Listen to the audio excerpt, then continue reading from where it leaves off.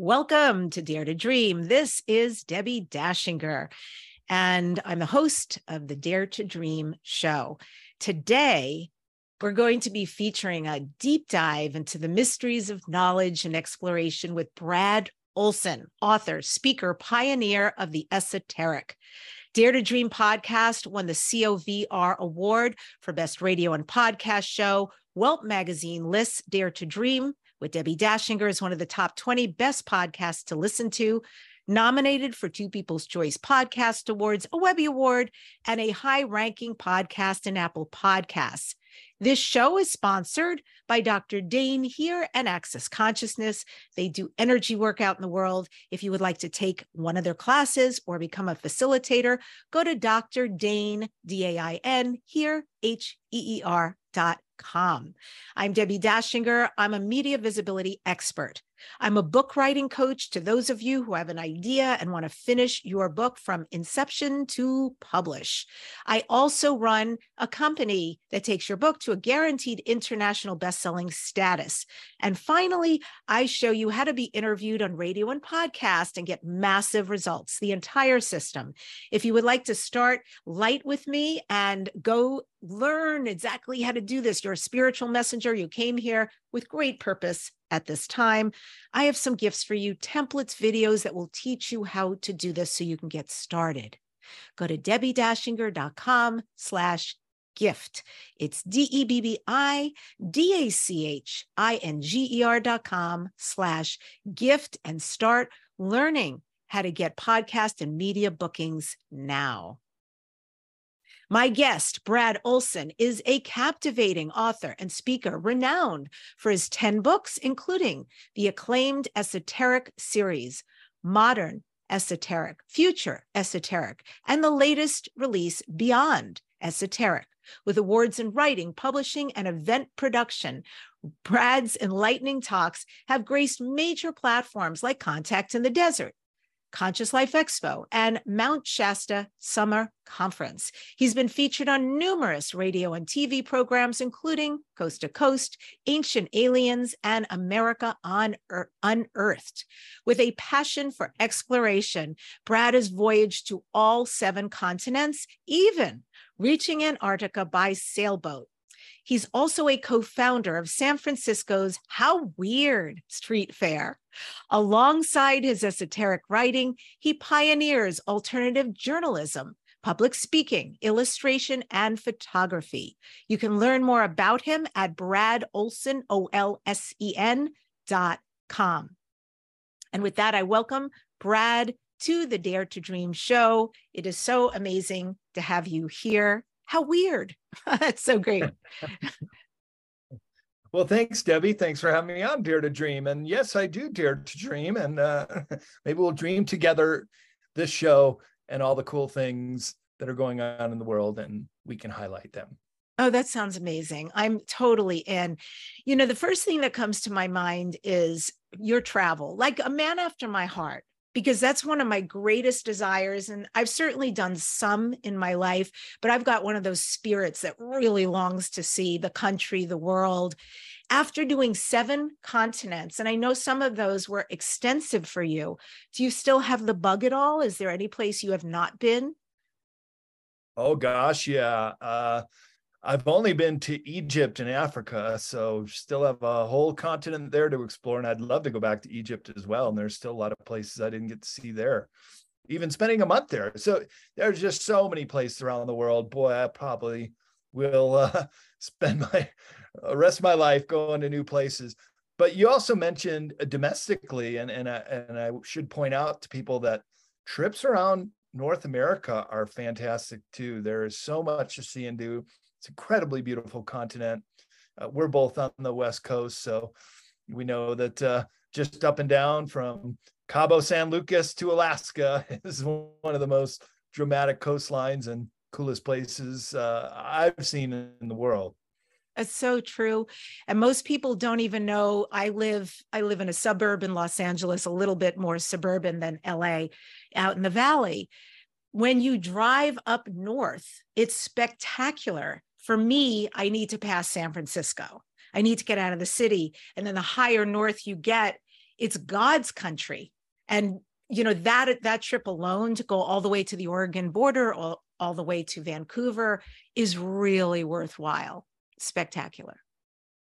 And right now is the time to do it. This is road trip season out west here.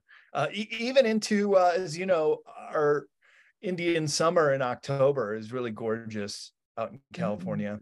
Yeah, we're very fortunate. That's such I'm originally from New York. That's a big New York term, an Indian summer, which for folks who don't know, that just means the weather extends sometimes into October for sure here. And we keep that summer heat going so we can have more of that.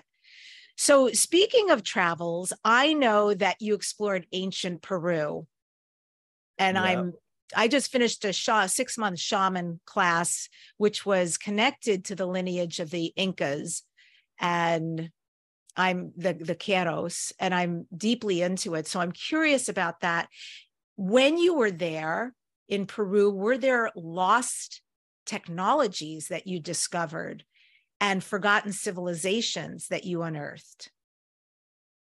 Oh, yeah. Well, to give a short answer, absolutely right. I was there with Nassim Haramein, who's a real cutting edge new physicist, and Brian Forrester, who knew all about the elongated skulls and the megalithic complexes and how many of these giant with the elongated heads were buried right alongside many of these megalithic sites, suggesting that they were the builders.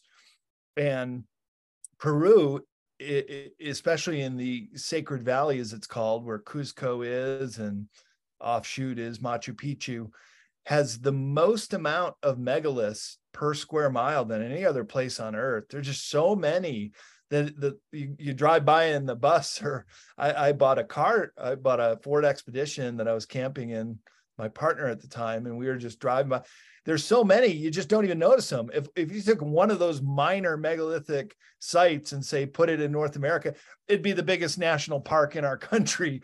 But wow, down there's just so many, and terraces up sides of the hills where they've been wild and not tended for many years. You just see that this had once been a very high civilization in this particular area called the Sacred Valley of Peru. And what did you take away from it? Did something change for you while you were there? Did you have an experience or a process that really altered you? Oh, yes. And just to backtrack to your previous question about lost technology, that's really what impressed me, that there was also clear evidence of the moving of these megaliths, some of which weigh 70 tons at the site of Sacsayhuaman, which is just above Cusco in this particular area of Peru, that even modern cranes today would struggle to get them from the quarry to this site. And then the way that they are so perfectly fitted together that we started talking about ways that matter can be manipulated. And one of those that Nassim Haramein was talking about is this process called cold plasma. And it basically renders hard materials such as stone into a softened stage. And he was proposing that the ancients who build many of these megalithic sites had this ability to soften the stone. And that's why you get these such precise fits with all these very odd angles that would be very, very difficult to chisel and then put into place and have such a precise fit. The other lost technology that we discussed was the movement of these megaliths. As I said, even modern cranes today would struggle to move some of these larger stones. So we were looking into the possibility that these ancients had a form of technology described as auditive levitation. And that's using sound and vibration to also render an object weightless. So just as an example that I often talk about in my presentations at conferences, and I do a whole presentation on the mysteries of South America, think about how an opera singer can shatter a wine glass with just her voice. That's only sound and vibration that does that. There's no projectile hitting that wine glass. It's just her voice. So this is a very strong possibility that a lot of the megalithic sites, not just in Peru, Bolivia, but around the world, the blocks were moved using this technique of auditive levitation. How do you imagine that? How do you envision that? I completely understand what you're saying, and I really appreciate the fact that sound, frequency, and vibration has been around for a long time and has been used way more advanced in the past. So how do you envision that they actually were able to use it? Was it something that came from their mouths, an instrument? Was there a technology that emitted the frequency that made it into the cold plasma? It took hard into soft, and then also was able to move it? Any clue? Sure. Well, a really good clue is a location in southern Florida, in Homestead, Florida, called the Coral Castle. And I visited that location, built single-handedly by one slight figure named Ed Scalian, and he single-handedly built this whole megalithic complex called the Coral Castle. Some of the stones there weigh 33 tons. Other tall stones that he placed into the ground as a form of using as a sundial are 20 feet tall. Now, how does one guy alone build such a complex? And when asked, he would only say that he knew the secrets of how they built the Great Pyramids. And a couple times little kids would spy on him because he would work in the middle of the night and move these megalithic stones. And they would say that he would hold these two cone-shaped objects in his hand. Perhaps they were frequency devices. Perhaps they would match the resonant frequency of the block to render it weightless, because the kids would say he would do this. And although many of the blocks also had levees and pulleys and cables attached to them, but he would just move them so effortlessly and put them into place while holding these cone-like objects. So there are some secrets that went to the grave with Ed Scalian, but the Coral Castle is the only modern age megalithic building in the world, the only one that was built in the 20th century.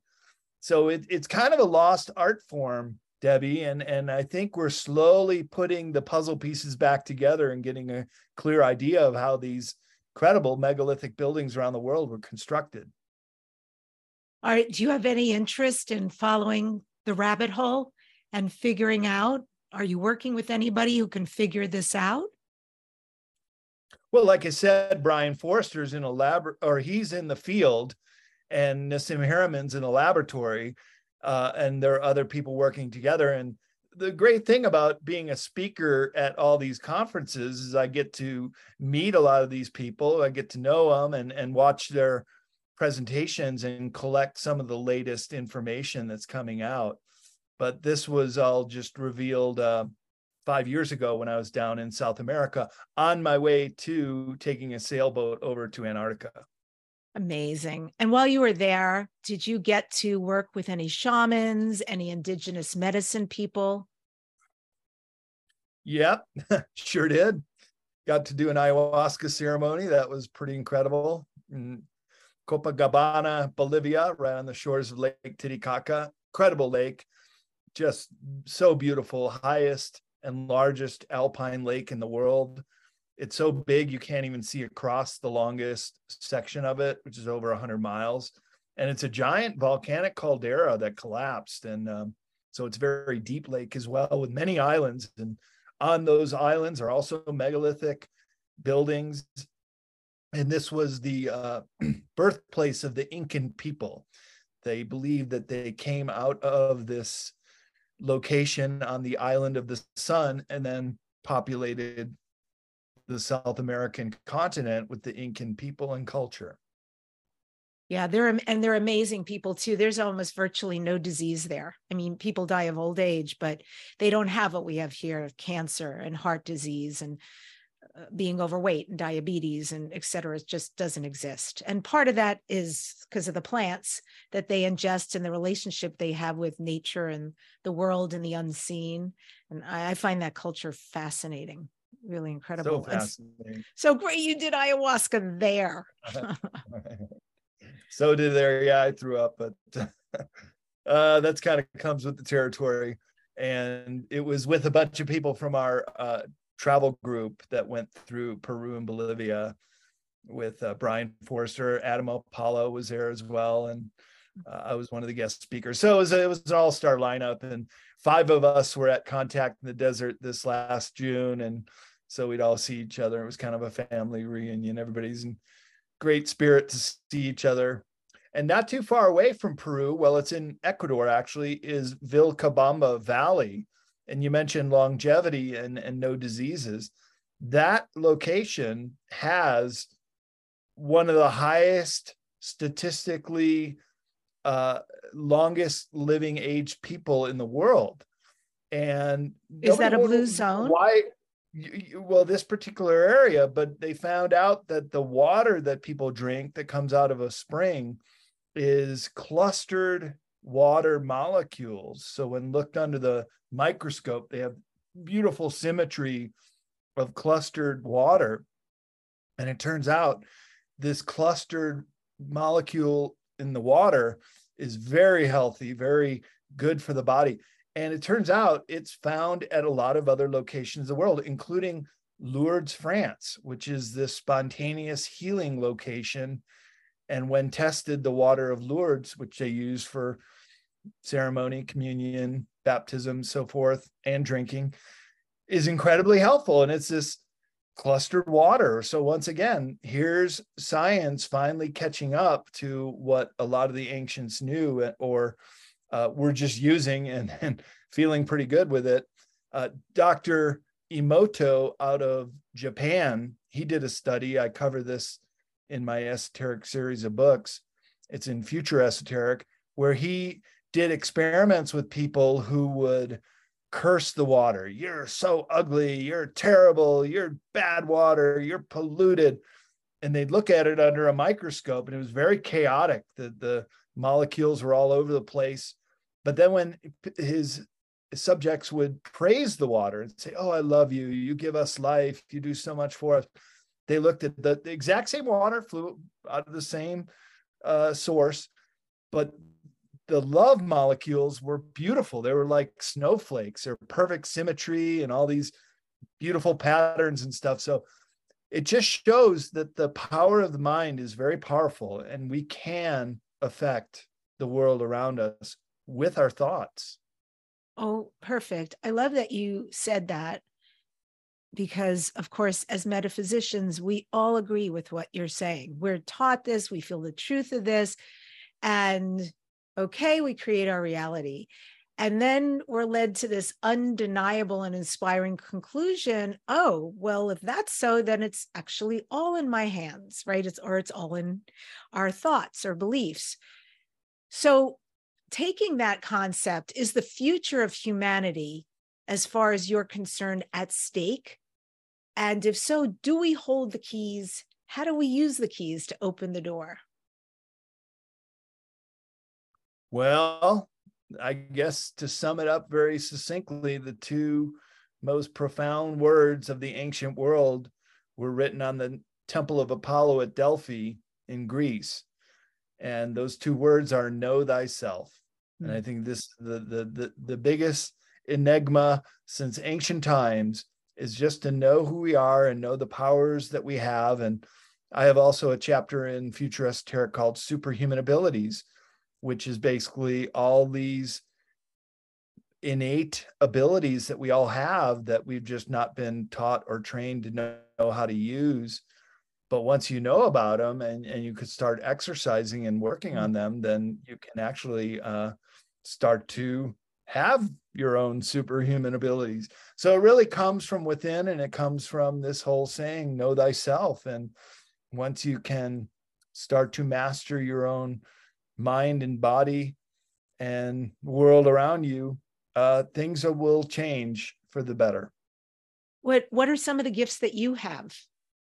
What are some of the gifts that not everybody's connected to, but that you are aware of in you and that you utilize? Well, Get to know I can't say Brad. that I've mastered all these superhuman abilities that I write about. I'm just very fascinated with them, and in my own way working on them through meditation or just practice or thoughts. I like to exercise a lot, so this kind of helps keep me young and vibrant and being able to travel and do the things I like to do. But also this whole notion of joie de vivre. This is a French term for the joy of living. Just be happy with what you have and go and enjoy a nice meal or go watch the sunset and hang out with your friends. Last night I was on the beach in Lake Tahoe. A friend of mine was DJing, doing a static dance. And it was just so awesome, incredible watching the sunset and being around like-minded people. So little things like that can really put you in a better frame of mind. And you really have to be in a positive frame of mind for a lot of these other superhuman abilities to kick in, because really you have to be up in the love vibration, compassion, generosity with also just the higher emotions, rather than if you're down in fear and anger and hatred, it's not going to work. It won't work. So you have to bring yourself up to these higher levels. And that's where joie de vivre, the joy of living, comes into play. Yeah, 100%. Yeah. I also find that joy and surrender go very nicely. You know, this detachment about, this is what's happening. Isn't that perfect? You know, and something more divine will come in just to allow a flow. It seems to be a great magnetizer for more wonderful things to come in. Keep filling up that cup. It's a good reminder. Was there a trip, Brad, where you experienced a site somewhere in the world where ancient peoples once gathered to perform sacred rituals and ceremonies, where they were worshiping various gods, they were achieving spiritual enlightenment? Is there a story you have about that? Oh, yeah, sure. Well, there are many locations that I went to that fit that bill, but I'd say the most profound was the Great Pyramid of Egypt, where I did a couple things you're not supposed to do, Debbie. So I'm just going to chalk this up as youthful indiscretions. I climbed to the top of the Great Pyramid, was one of them. You're not supposed to do that. And how did you do that? Well, so I know that there's that the eyes are temporarily blinded when it goes from complete darkness to bright light. And so I went up on the Giza Plateau on a full moon night. So there was enough of that light, but they were doing the sound and light show. And with the partner I was with, I said, I really want to climb the Great Pyramid. I got to try. And so I walked around the base of it. And at one point I tried and got shouted down, and they shamed me. What are you doing? Didn't you see the signs? Get out of here. Like, all right, sorry. Started walking around, and then they stopped following me, and they thought I was just beeline it back down the way I came in. And I looked around, and there's no one watching me directly. So I went back up to the pyramid, and right at that moment, the sound and light show, which had been bright light on the Great Pyramid, the light went off. I was like, this is my opportunity. And I just started scrambling up the blocks, and they're about as big as a washing machine. And I'm a real tall guy with long legs, so it wasn't a problem for me to go 1 to 1 to 1 to 1. And then so about 1/3 of the way up, the lights came on again, and I just kind of tucked away in one of the shadows and didn't hear anybody shouting me down. And then lights went off again, and I made it up 2/3 of the way. And then after the time, I made it to the top. Yeah, it was incredible. And I'll never forget it, because I saw a little mouse up there. I'm thinking, well, how the heck did this thing get up there? He just kind of ran around. So I spent about a half hour up there. It's really beautiful, incredible to see the darkness of the Sahara Desert to the west, and then the lights of Cairo and along the Nile River. So that put me in a good position. And then when I toured inside the Great Pyramid, the other thing I wasn't supposed to do was lay down in the sarcophagus in the king's chamber. And that was the actual initiation point. I'm not sure if you saw the Forbidden Archaeology panel at Contact in the Desert, but here I am sitting right next to Graham Hancock on one side and Linda Moulton Howe on the other.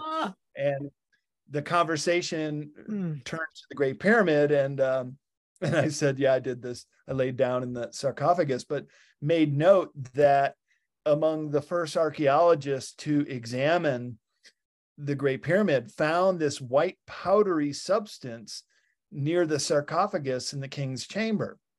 And I think it was the archaeologist Petrie, or perhaps someone else. He had the foresight to package it up and send it back to the UK. And then some years later, they tested it, this white powder that was found inside the Great Pyramid, found out that it had come from ingesting monatomic gold. And came out through the sweat glands. But the monatomic gold trace elements were still there. And that was what the white powder was.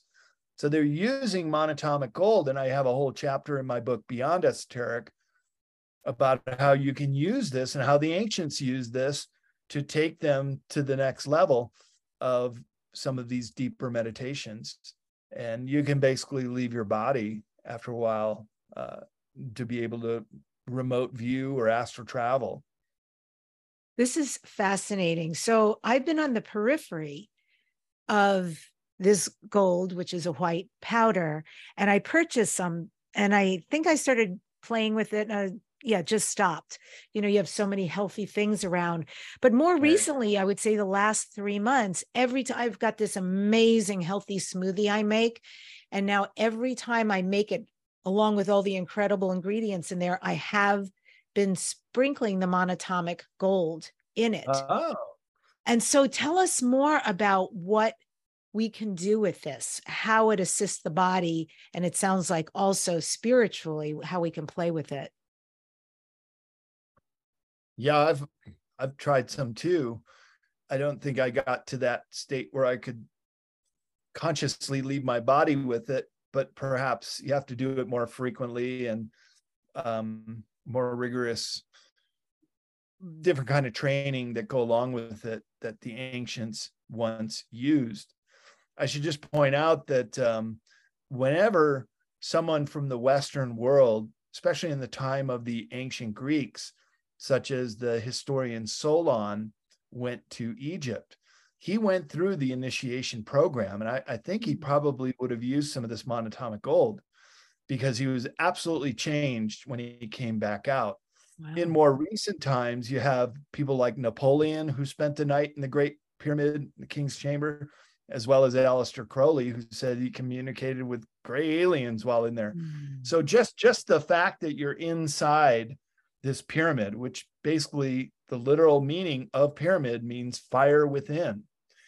And you can look on YouTube and see videos of just the fact of creating a four-sided pyramid focuses energy from within through the top. So clearly the ancients knew that too. But in my dabbling with the monatomic gold, I had a friend who got some for me. You don't get high. You don't feel anything in any way. There's no psychoactive properties to it at all. It's just kind of drinking, putting it in a drink, or if you tasted it, it's not appealing. It's just kind of like dirt or something. It kind of is, because this monatomic gold, what that means is mono, one atom. So it's very, very small. And it's so small that it can sometimes even transit to air, that it's not always a solid, because it's just one atom, monatomic gold. So it's a new kind of gold, and it's actually white in color. It's not the yellowish gold that we're familiar with.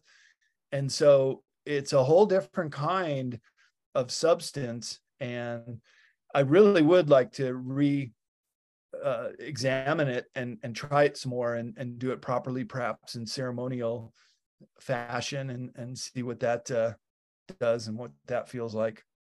Let me know. I might join you. That sounds amazing. Wow. And is there anything else you did while in Egypt that only we should know about and never tell any of the authorities in Egypt?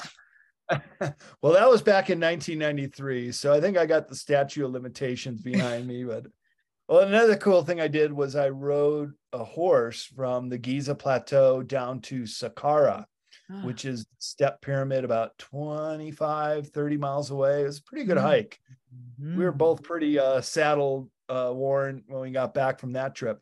But I tell you, along the way, Debbie, we saw all kind of different pyramids, including the bent pyramid, which is just clearly built in an inferior fashion. You look back and you look at the Great Pyramids, and they're just so symmetrical. They're so perfectly formed. And then other pyramids along the way, isn't it? They use right. Well, what we know as Fibonacci, but yes, okay. There are other pyramids that are just rubble piles. So it occurred to me, how is it that these pyramids like Saqqara are, well, that one's older, but some of these ones like the bent pyramid are newer. How did they lose that precise building technique of the Great Pyramids and created these other ones later on that are just rubble piles? It should go the other way around. It should be that you start out with archaic versions of a pyramid, and then your apex of knowledge, you're building the Great Pyramids, right? But it didn't work that way in Egypt, nor with all the megalithic buildings. So the farther back you go, and the classic example is the Osirion in Abydos, Egypt, a massive megalithic temple.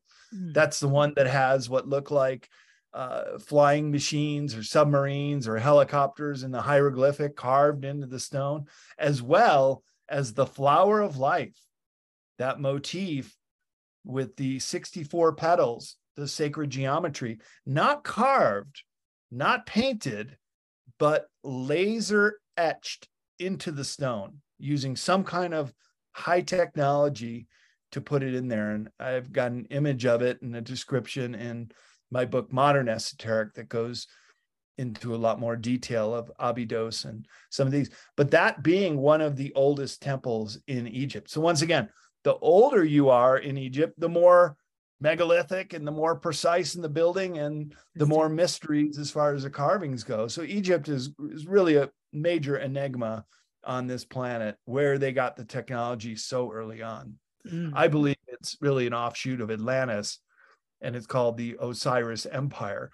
Those were the survivors of the last high culture on the earth before some big earth changes. We've heard about it with Noah and the flood, but modern geographer and geologists would describe it as a pole shift, when the continents actually move, plate tectonics. And this is a world-changing event which completely redraws the map of the continents. Some rise, some fall, and then others change their characteristics altogether. So this happens more frequently on planet Earth than a lot of people are aware of, only every 20 or 30,000 years. So we could be getting ready for another one.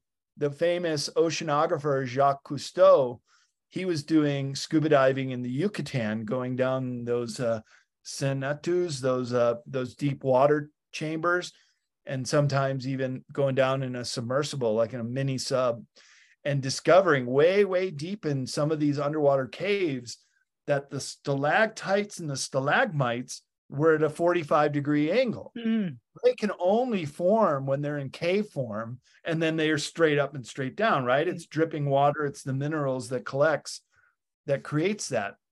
So when Jacques Cousteau found these at a 45-degree angle, he said, this is evidence that there was pole shift and that it shifted the ground, so created that 45-degree angle and flooded those caves that would have normally had to have been dry to create the stalactites and stalagmites.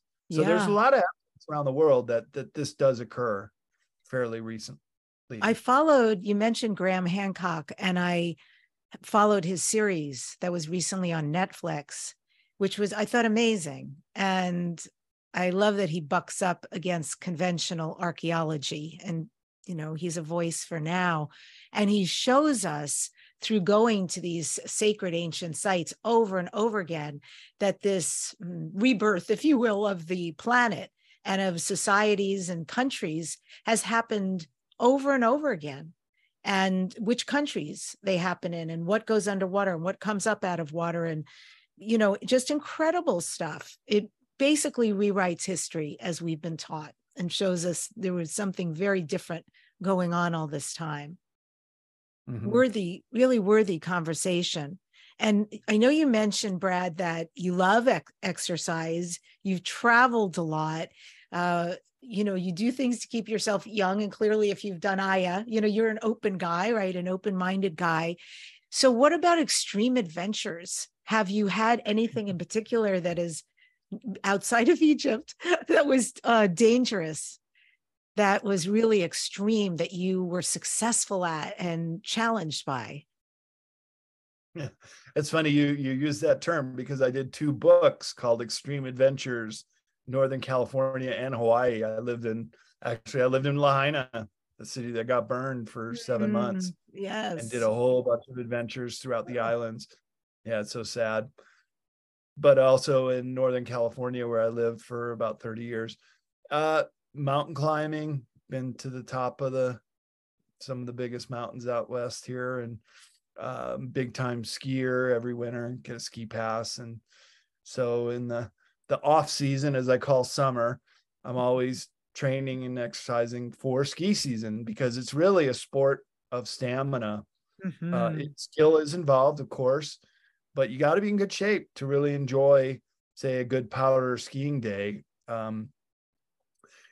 And yeah, when you're knee deep and it's the best conditions and you know how to do it, I tell you, it's like dancing on clouds. It's just one of the greatest experiences you can have in a sport. Is there anything about the planet's history that really reflects what's happening currently? Any events about this subject that is coming up yet again, or influencing yet again what is happening today? Well, a lot of people don't know that there's a new Hawaiian island being formed to the south of the Big Island in Hawaii. It's called the Lohi Seamount. So someday that's going to rise above the surface. But I know you could take a boat trip out there, and oftentimes the bubbles are coming up from an underwater eruption. Just like on the southern part of the Big Island, you can go to Kilauea crater and actually see a live volcano. It's pretty amazing. In fact, This is something that is literally, this is the ocean. This is a landmass that is literally, the bubbles are because it is slowly making its way up. And is that because the ocean is, although I thought the ocean was getting higher with the heat on the planet, what's happening there? It's not really. I was just living in Santa Cruz, where the famous beach boardwalk is, and there's ocean levels exactly the same. What's going on in Hawaii, they call it the hot spot. It's one particular area in the middle of the North Pacific that is always erupting. And as the tectonic plates move, that takes the Hawaiian Islands out on that trajectory. And even beyond Kauai and Ni'ihau, the oldest of the 8 Hawaiian Islands, well, there's a whole string of islands that keep going on and on and on, all the way out to Midway, about 1,000 miles away. Those were all ancient Hawaiian islands at one point, because this hot spot keeps kicking up the lava flow and continues to create new islands like the Lohi Seamount, which will be a future Hawaiian island. And let's see, I think I'm going to sway away for just a moment from the travel, because I love all of that. But let's get a tie in here, because I also really love UFO conversations. And I know if you're in contact in the desert, you're a super open guy. And if you're friends with Adam Apollo and all these other people, I know you speak the language. Is there any new UFO intel? I'm going to start there because I have so many questions around that. But is there new that we don't know yet? I'm always looking for the cutting edge, for the deep, for the unknown yet that you're privy to. Oh gosh, Debbie, it's coming out in a pretty steady stream. Remember, we would always say that disclosure was just like a little drip, drip, drip. Now it's flowing pretty good. But I have to wonder if there might be some ulterior motives to be releasing all this. So let's just go back a little ways. 2-3 years ago, we got the TikTok video, the Pentagon admitting they're tracking UFOs, they're watching them. They're still very vague. We don't really know what they are, but they travel at incredible speeds. They utilize a technology that we don't have. All the way up to this year, Debbie. Then you have Lester Holt on NBC Nightly News in May reporting on the mainstream media that there's a mothership in our solar system. It's just hanging out there by Jupiter, and the Pentagon says they're watching it. Well, how isn't this the biggest news story in the world? Why aren't we still talking about it? Why aren't we zooming in on that mothership and getting some information about it and telling the people of Earth? It's always like a one and done. They'll report on something just absolutely fantastic and then be done with it. So then you get a lot of these home videos of Vegas where people are seeing aliens in their backyard. And then the most recent one is down in Peru a few weeks ago, where a very, very remote area in the Amazon jungle, that these tall, gray, white beings that they call the face peelers, that they had abducted and mutilated people of the tribe. And so a girl got taken, and she told the men, she somehow escaped and said, they're out there, the face peelers, go get them. And they went with their guns and they're filming, and it's pretty dramatic stuff. But it's interesting that the mainstream media is picking up on these stories, and you think, well, why now? You've had 75 years to tell the truth since Roswell. Why all of a sudden that you're going to start reporting on this stuff? And I think there happens to be some kind of ulterior motive, and that is this whole notion of a fake alien invasion, that this Project Bluebeam, which has been on the drawing board for decades. Even Werner von Braun, one of the Nazi paperclip scientists that got brought over here after World War II, told his assistant Carol Rosen that the final play before a new world order, a global government, global currency, even a one world religion, and all that stuff is starting to come out right now, Debbie. And it just makes me think that the media reporting on this now is predictive programming, that they're putting it into people's minds. They're desensitizing the people so that if they did do this fake alien invasion, like Werner von Braun said, it's fake and it'll always be fake. And you got to tell people that they're going to make this play someday. And there was also a CIA agent way back in the late 1980s.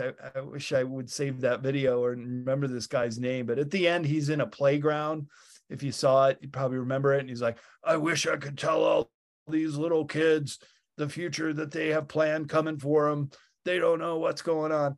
But he predicted Project Bluebeam in 2024.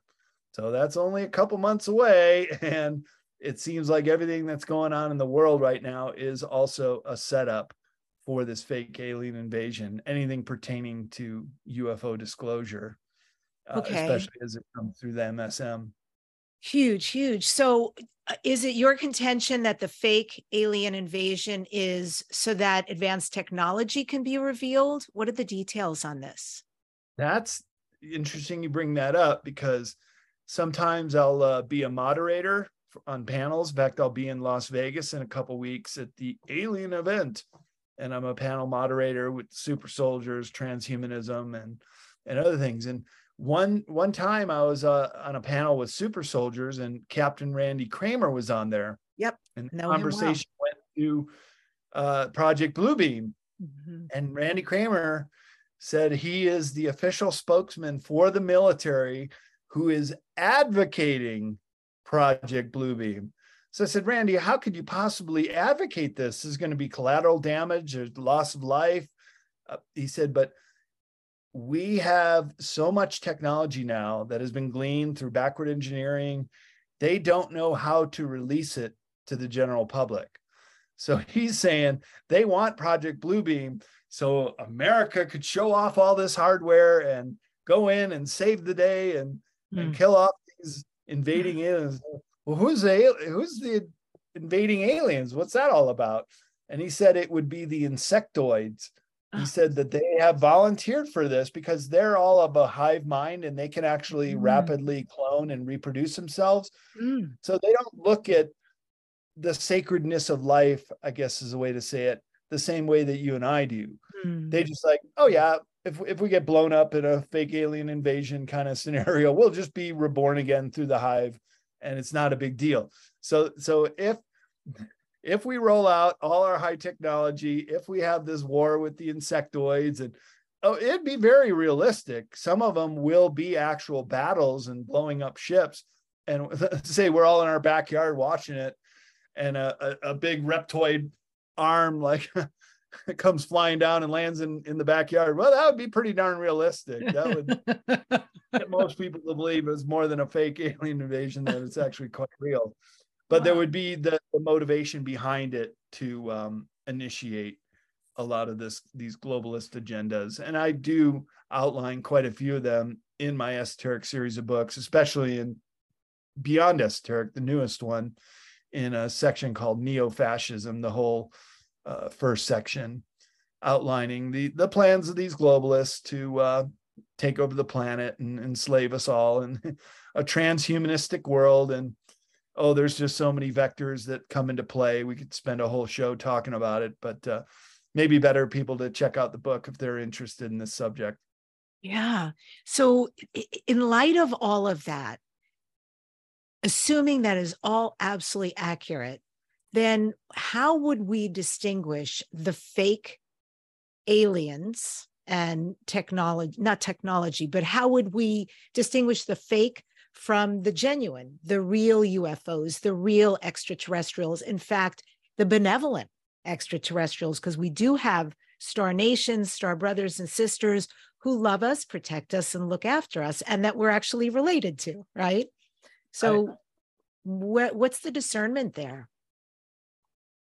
And they're watching us too, and they're very interested in how this all goes down. I've been told that this is the greatest show in our universe right now. There are many species who just want to watch, who just are fascinated with this period of ascension, because really Earth humans, we're at this precipice where we can shake this yoke of oppression and move on to a golden age, or we get locked down and oppressed like our Orwell's worst nightmare. Yeah. So there are a lot of these ETs that just want to see how this plays out, but then there's some who will intercede in a very subtle way, and whether it be through telepathy and communicating with people that are open to that, or for example, I'm reading Barbara Messiniak's Bringers of the Dawn, which is Pleiadian messaging. Great book, written back in the 80s. Boy, still so relevant today, and given such a great history of the Earth and where we're at, and the potential of joining these benevolent people, entities, once again at a galactic table and rejoining with them. But right now, this is a very dangerous planet. They look down at what's going on here with all the wars and famine. We can't even feed our own people. Every night, 1/5 are going to bed starving. Nuclear technology. So it's like the Planet of the Apes. Yeah. And it's sequestering all the technology that we could use to make this a better world. Yes. And they're just quite fascinated with this dilemma that we're in. In fact, it's even called Earth's Dilemma. And it's the humans either rising above and being able to resist this coming neo-fascist agenda, or we're going to go into a very dark place. And I don't know if I want to be reborn here on this planet anymore if it goes that way. I feel you. Oh my goodness. What big shoulders we had to take this on. It is. Oh yeah. But we volunteered for this mission, Debbie, We But did, but because we're bringing the light also. You know, that's our job. You're bringing the wisdom, the information. I shine the light on people like you and so forth. And it's the jobs we play are important, right? For the spiritual and enlightened and aware community. And okay, so you took us a little bit into that when you were talking about this panel that you moderated and that you're going to moderate. And that sounds really interesting, this alien event. What about the secret space program? Is there new information on that? And where do we go from here? What's possible? Boy, what's not possible, I think, is a better way to frame it, because really we could be living in our Star Trek future. Yeah. Just keep in mind that Gene Roddenberry, who invented Star Trek, it was humans who was doing the exploration of planet Earth. Yeah, Spock and other aliens factored in, but it was always humans that were doing the exploring of the universe for scientific and reasons that they want to do. Gene Roddenberry was getting channeled messages in the 1950s when he was being inspired to write the screenplays for Star Trek. He was sitting in on the Council of Nine in Los Angeles, and they were famously telepathically communicating with Earth humans from our future. And they were basically telling what this Star Trek future was going to be like. And of course, you have to be a peaceful society to be able to travel in such a way, especially through wormholes and so forth. I was reading in a great magazine out of Australia called Nexus Magazine about the early trials of our own astronauts to go through wormholes and basically use some of this backward engineered technology to try to travel these long distances in a short period of time, doing a shortcut around the speed of light. And this Nexus Magazine article is saying that these craft could physically get up to 9/10 the speed of light. And that is the point when your physical body basically turns into energy. And all that you have to guide this ship, and this is what they're trying to train their astronauts to do, was your consciousness. So if your mind knows the roadmap and knows where to go, that you can go through these wormholes and boom, just right out in Alpha Centauri very short time later. But the problem that they were having with these astronauts in this training is that they were not of a Buddha mind. They were not of an enlightened state. So they still had fear and anger or hatred, training in basic training, or being involved in a war and perhaps having to kill someone.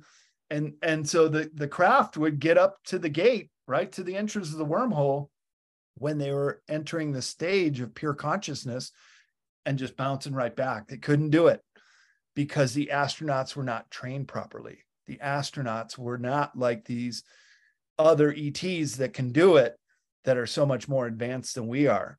So this is what I'm saying with the superhuman abilities. This is the potential of the human race to start learning all this stuff.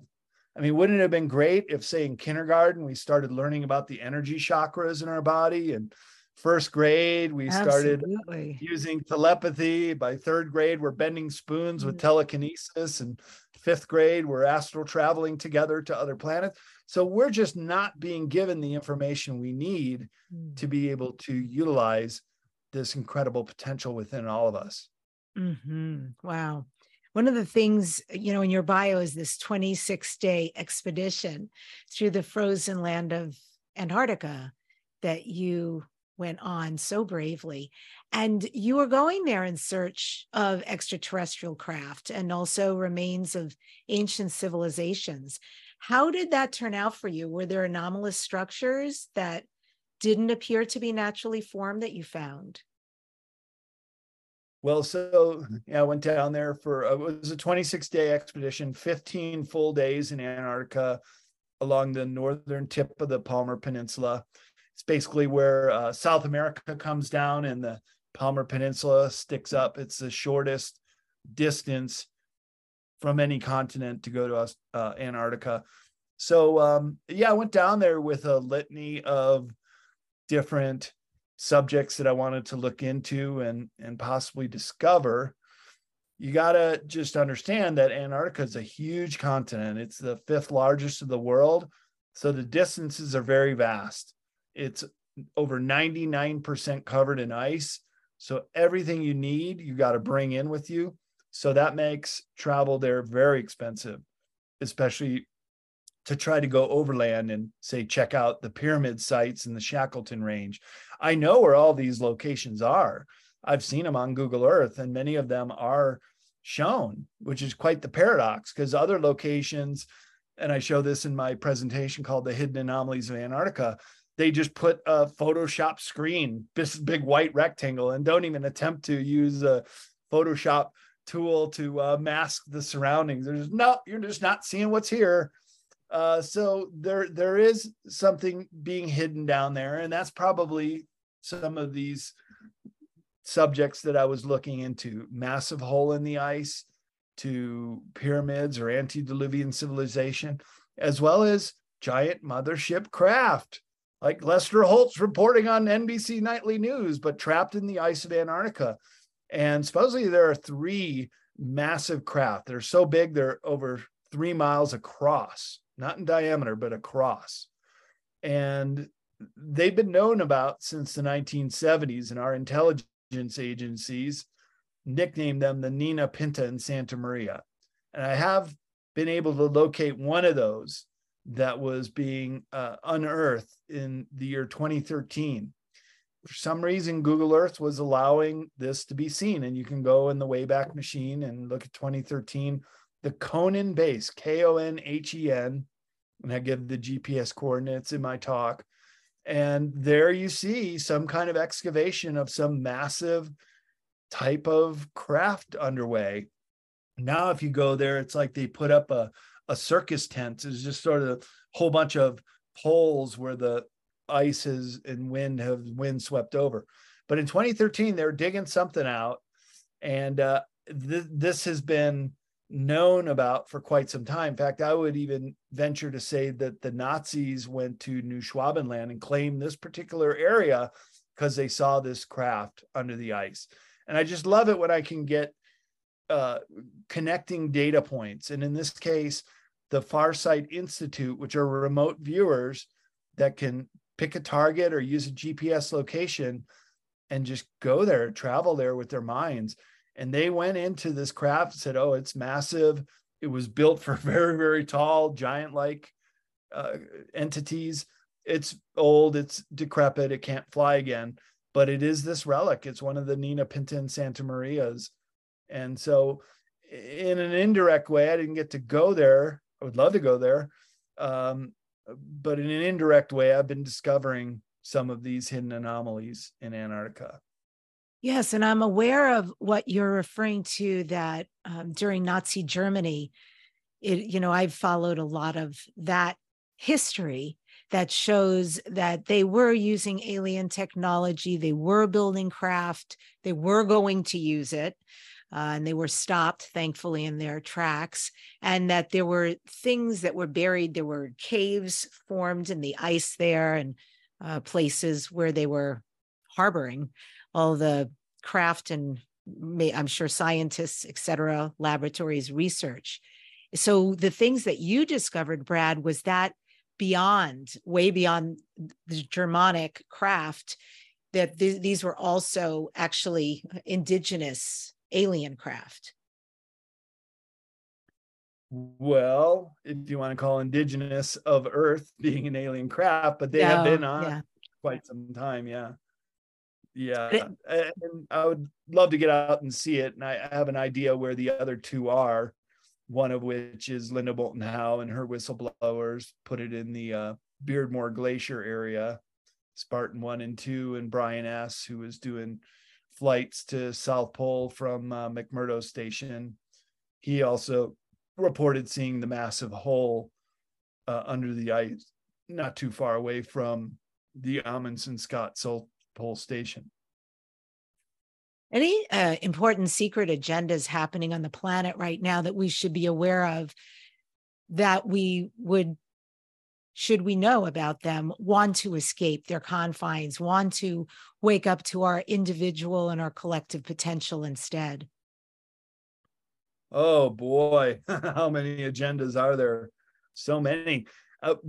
There's just agenda after agenda because each extraterrestrial group has their own agenda too, and some of which are very dependent on Earth as a healthy living system.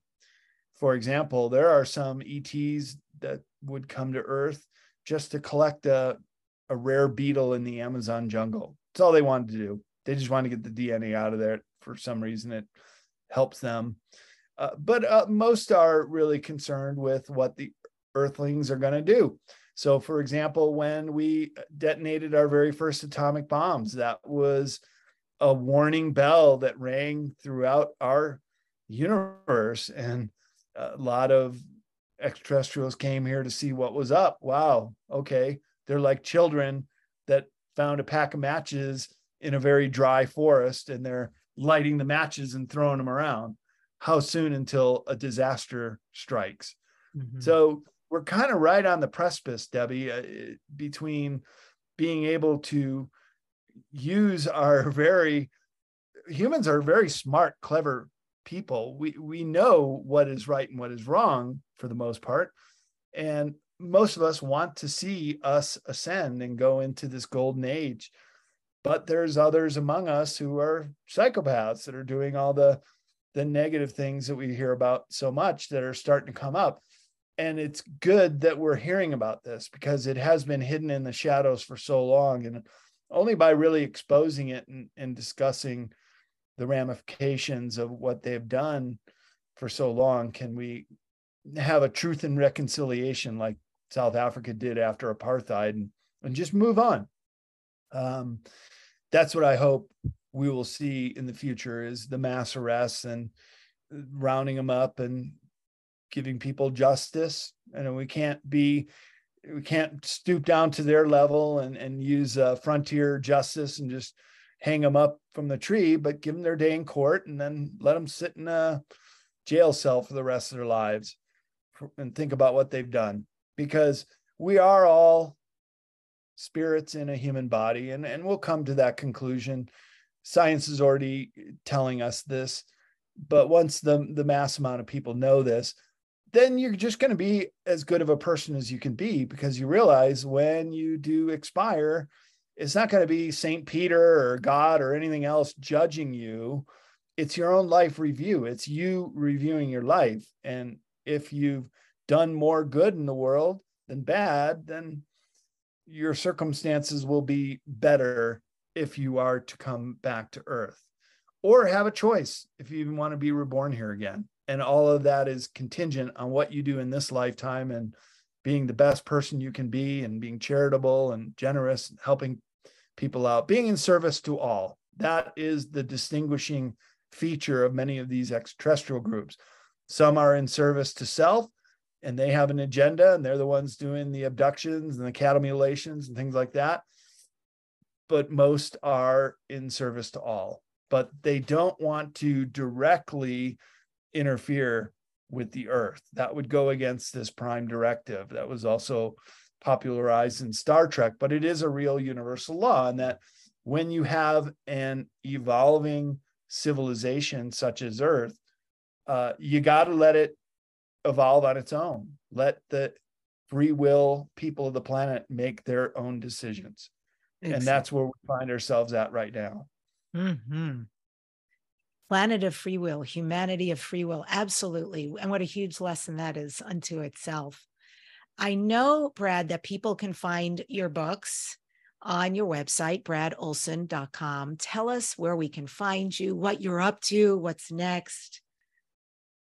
Well, all that on bradolsen.com. But if you wanted to check out the books, that's another website, cccpublishing.com. And if people order my books, then they go through my office here in Nevada and I can send them out a signed copy. And where are you? You said you're going to be at this alien event. Where else can people see you and hear you? Yeah, and all my conference schedules up on bradolsen.com. So alien event in middle of September in Vegas, and then the very following weekend, I'll be in Mount Shasta at the Light of Shasta conference.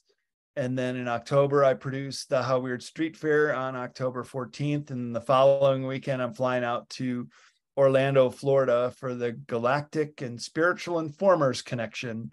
Great big event with Alex Collier, Michael Sala, Elena Denon, and quite a few other luminaries in the field. I'm very honored to be asked to speak there again. That's beautiful. Well, Brad, this is Dare to Dream. What are you next dare to dream? What are your future dreams and goals? Well, gosh, Debbie, I'm kind of kicking around the idea of taking off this winter, either going to Southeast Asia for a couple months. Love it there. Great part of the world. Or maybe driving down to Mexico for a couple of months. But I got a ski pass, so might just stick around and ski. We'll see if it's another monster ski season like it was last winter. That'd be worth sticking around for. But so I'm just developing a ranch that I bought out here in northwestern Nevada and working on that. So I'm daring to dream that I'll put in a tiny home village and start doing some conferences and small events, festivals on my own in a couple of years' time when it builds up. So that's what I'm daring to dream. I love that. I love that. It truly is the time for that, for healing centers, for retreats, for places of community and gathering. I'm feeling the call for that myself very strongly. So yeah, I send you lots of blessings on developing that land and making it into what you really want, what will serve you and whomever comes your way. Thank you so much for coming on the show and for all that you shared. It's beautiful to connect with you.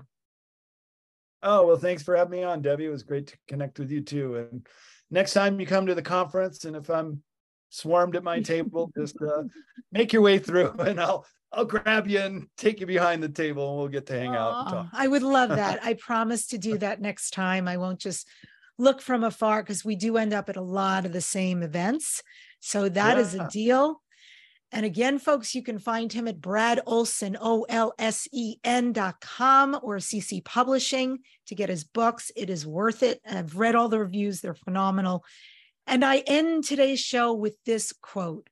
Through journeys of travel and exploration, we unveil the spiritual tapestry of the esoteric unknown, finding that even in the depths of the universe's mysteries, we are the true UFOs, seeking the extraordinary within ourselves.